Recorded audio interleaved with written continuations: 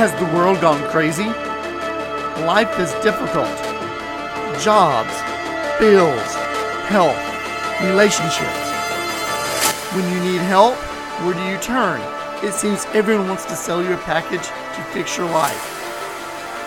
Welcome to Christian Impact, impacting your life with spiritual truth. I am Dr. Kelly Blanton, and I'm sharing practical truths in the Bible that can truly change your life. Today, May 4th, 2022. Chronicles of the Kingdom, Lesson 17. We will be finishing our three-part look at the heart tree.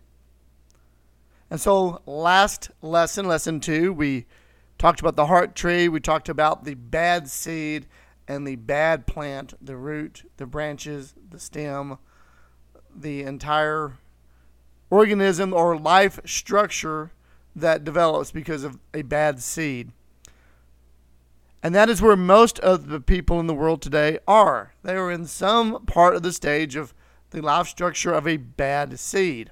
And unfortunately, most Christians today are to some degree in bondage to this same type of life structure that is produced from bad seeds. And if you can remember, a seed is a word, and we need to be planted with God's word. He's sending his word. And when we say word, we're talking about the Rhema, word of God. Rhema is a Greek word. There's two Greek words for word. There's logos, which is where we get Jesus, the incarnate word of God, the being, the word, the literal substance of the word. But then you have the Rhema, which is what you hear when it is spoken. When God speaks to us, that's what we hear is his Rhema. When Jesus told parables and you could hear the story, it was the Rhema that you were hearing. The written word, your Bible, would be a type of logos. It's a very physical thing. So, but it's that Rhema that we hear from the Lord that is the seed that is planted in us. And today, many Christians, we have received bad words from the world. And of course, we summarize that down. It all comes from the enemy, the devil. I know that sounds almost overly simplified, but sometimes we have to understand that it is the simple things that have the most power in life. And there are many Christians that are living today in bondage to this, and their life structures are coming up in such a way that it's producing death. And we talked about the fear, the pride, the need, the addictions, the things that come out of that. I don't want to rehash that, but this is a little bit of a review. And because there's so many people, especially Christians, that are living that type of life, well, they try to deal with it in a worldly way. Well, how do you deal with the thing? Well, you deal with it with actions. And so it's funny, we think that we can deal with bad actions with more bad actions. And the more you try to stop a bad action, the more you seem to fall prey into bondage to the bad action. And it's like this. You have a tree that's producing bad fruit. Taking a baseball bat and knocking off all the fruit doesn't change the situation. The tree will continue to produce bad fruit.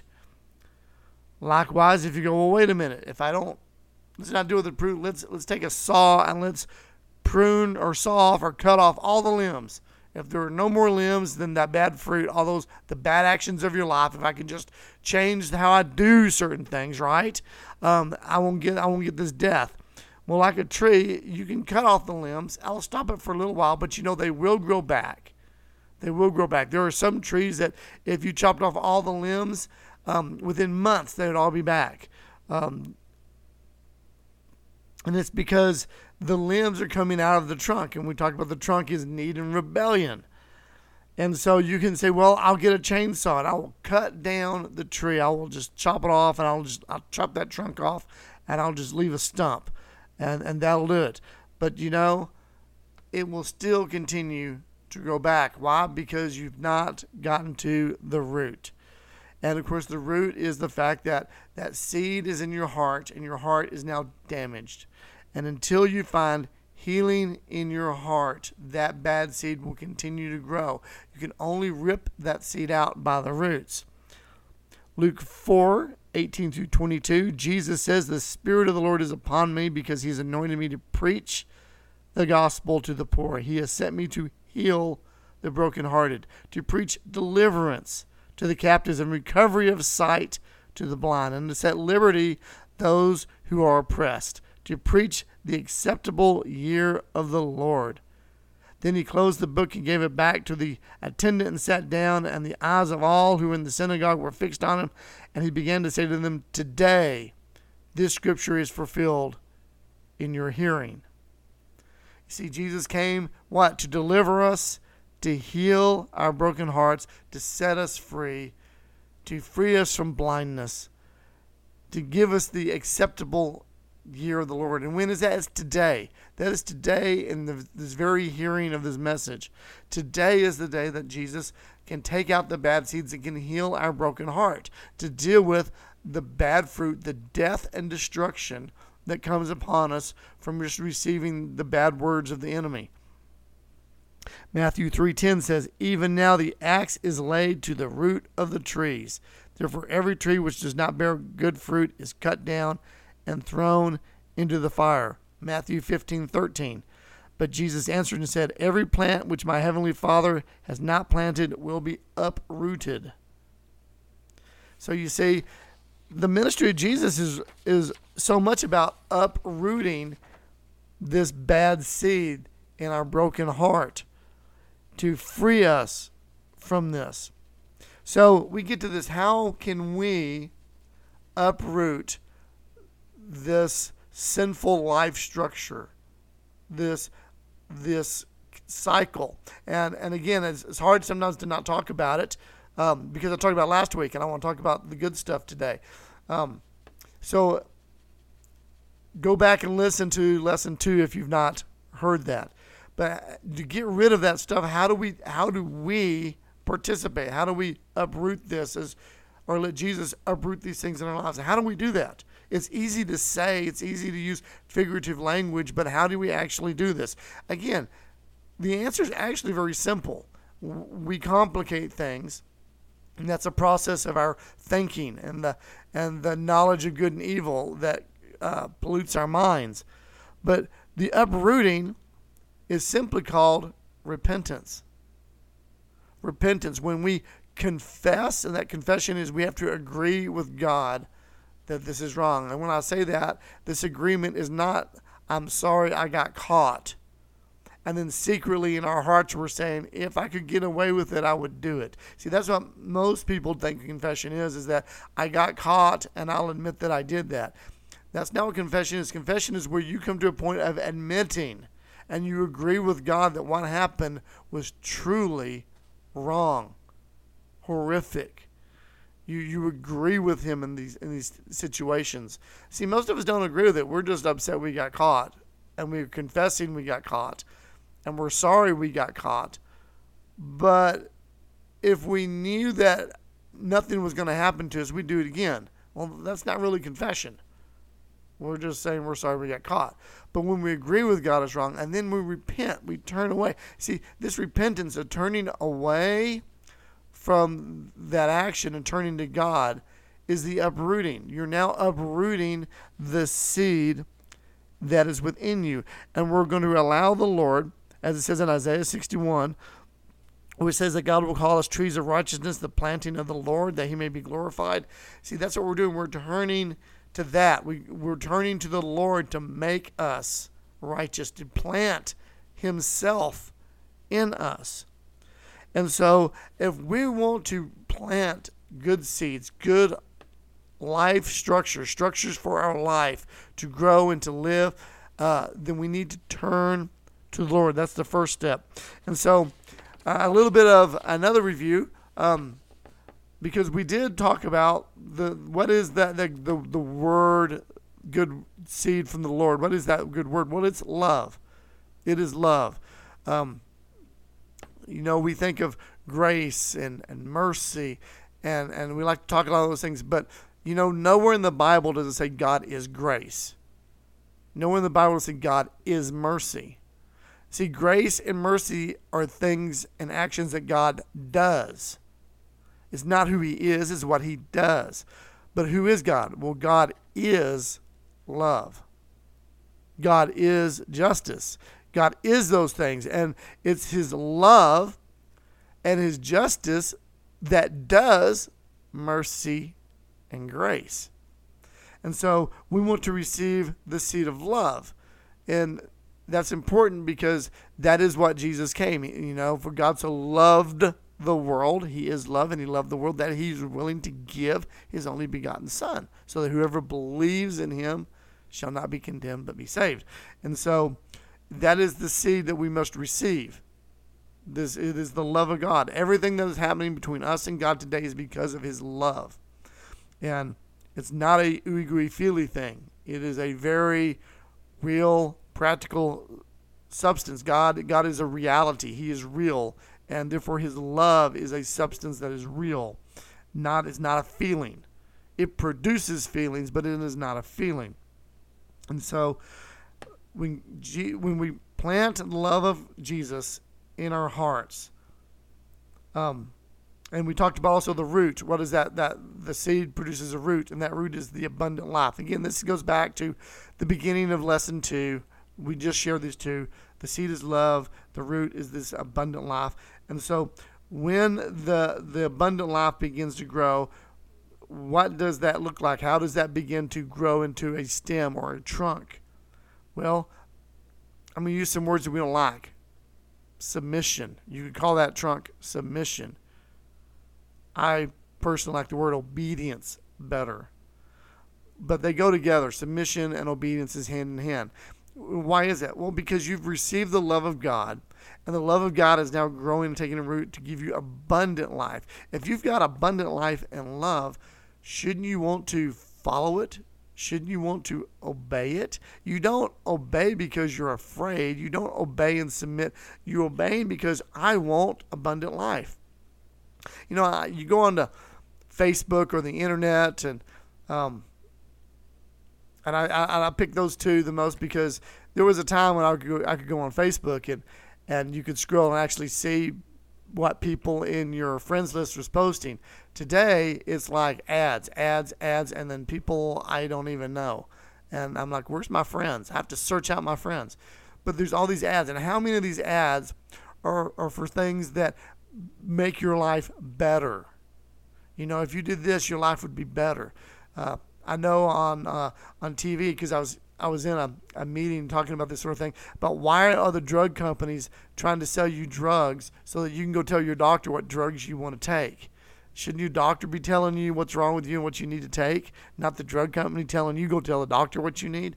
But I digress. But the point is that all these drug commercials you see on TV is telling you what? How you can live your life better. Oh, you're in pain now. This will help you live your life better. This will make you feel young again. This will bring you what? Abundant life. That's what they're selling, is abundant life. And what does that require? Well, it requires that you be obedient to get their product. That's what it requires. And so we give out our obedience and submission all the time. We do this all the time. And I don't know why we feel like if I'm submissive to God that he's being a taskmaster, when the truth is that we submit to things all the time. And so, but we willingly submit to those things that we love. So that gets back to, have you received the love of God? If you have the love of God and his abundant life, why would you want to go against it? That doesn't make sense. If you're going to live abundantly with Lord, why would you want to rebel against that? Because if you do, you don't have love and you don't have abundant life. And that's what we all want. We all want an abundant life. So why would we not submit to living the abundant life? Why would we want to submit to torture and hunger and want and depravity? We want that from the Lord. And so that's what it requires. That the trunk that comes out requires this obedience and submission. And that life structure that begins to develop from that is characterized by two things: faith and humility. Faith and humility. Because you see, if you're obedient, that produces faith. You believe. Why would you be obedient to something that you don't believe, that you won't? Why would you not do this? It also produces humility. Because why? Because you were so thankful. I'm so thankful that the Lord has provided me with his love, with his life, and there's these two things that this faith and this humility brings to you. It brings to you the fact that you're secure, you feel confident, you feel safe. It makes you considerate because gosh, I'm so blessed. It makes you caring and more gentle with others. Why? Because the characteristic is that your root is abundant life. You have this. And it brings us faith that you just believe. I have the love of God. Of course God will take care of me. Of course God will do this. It makes that faith, I want to obey and follow him. Not because I have to, but because I want all this stuff. And it's funny because I'm saying I want this, but it doesn't, living this life and this point of the growth of a plant, the tree structure, some of the heart tree, this branch, this stem that's coming up, because you have this faith, this humility, and obedience, being the core,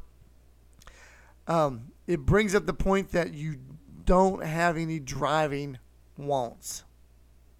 What do I mean by that? Well, Psalm 23:1, the Lord is my shepherd, I shall not want. Psalm 37:4, delight yourself also in the Lord, and he shall give you the desires or the wants of your heart.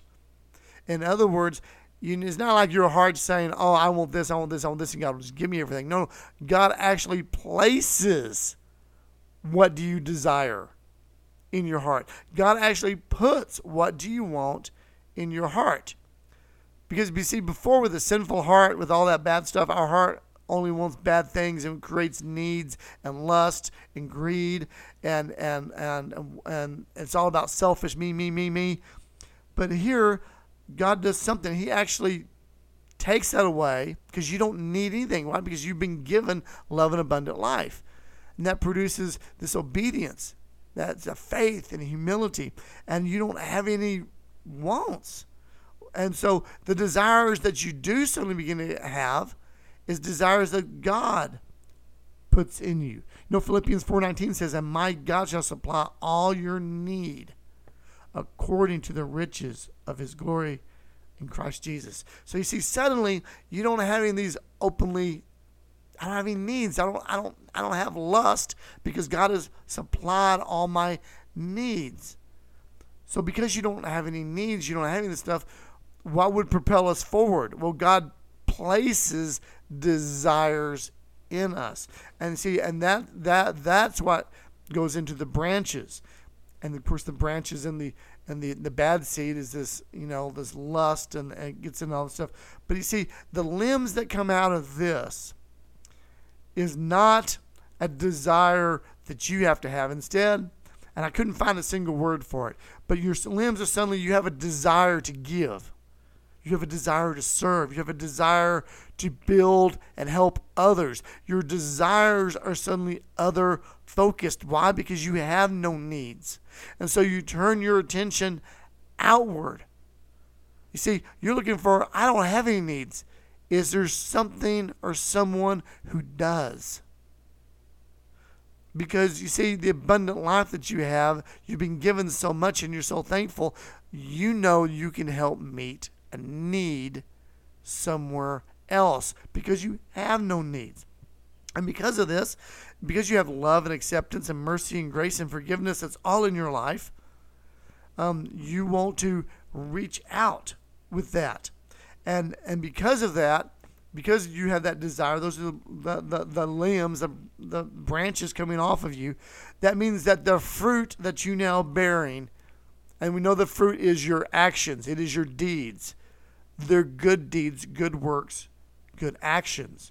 And so suddenly, you're now reproducing the love of God and the abundant life in you to others. In other words, the kingdom of God is now being reproduced in your life. Ephesians 2:10 says, for we are his workmanship, created in Christ Jesus for good works, which God prepared beforehand that we should walk in them. See, we are created to bear good fruit. That is the will of God. He wants us to do good things. He wants us to do this sort of thing. And so that's why we need to receive this resurrection life of Jesus Christ. And then I talked about when the tree is full of maturity, birds will come and camp out in the tree. And birds are almost always evil in the Bible. They usually represent demonic spirits, evil spirits that come in. Not all birds, but most birds. And especially if it's a generic bird, it's usually bad. However, there is a type of bird that will come land in a good tree with good fruit. Oh my gosh, you mean there's a type of spirit that's going to come land? Well, yes. Isaiah 11:2 says, the Spirit of the Lord shall rest upon him, the Spirit of wisdom and understanding, the Spirit of counsel and might, the Spirit of knowledge and the fear of the Lord. Ephesians 1:17-18 says, that God of our Lord Jesus Christ, the Father of glory, may give you the spirit of wisdom and revelation and the knowledge of him, and the eyes of your understanding being enlightened. 1 John 5:6 says, and it is the Spirit who bears witness, because the Spirit is truth. You see, we're not getting like spirits like, angels aren't coming and camping out in us. It's the Holy Spirit that comes and fills up your branches. He's the one that fills the trees, the Holy Spirit.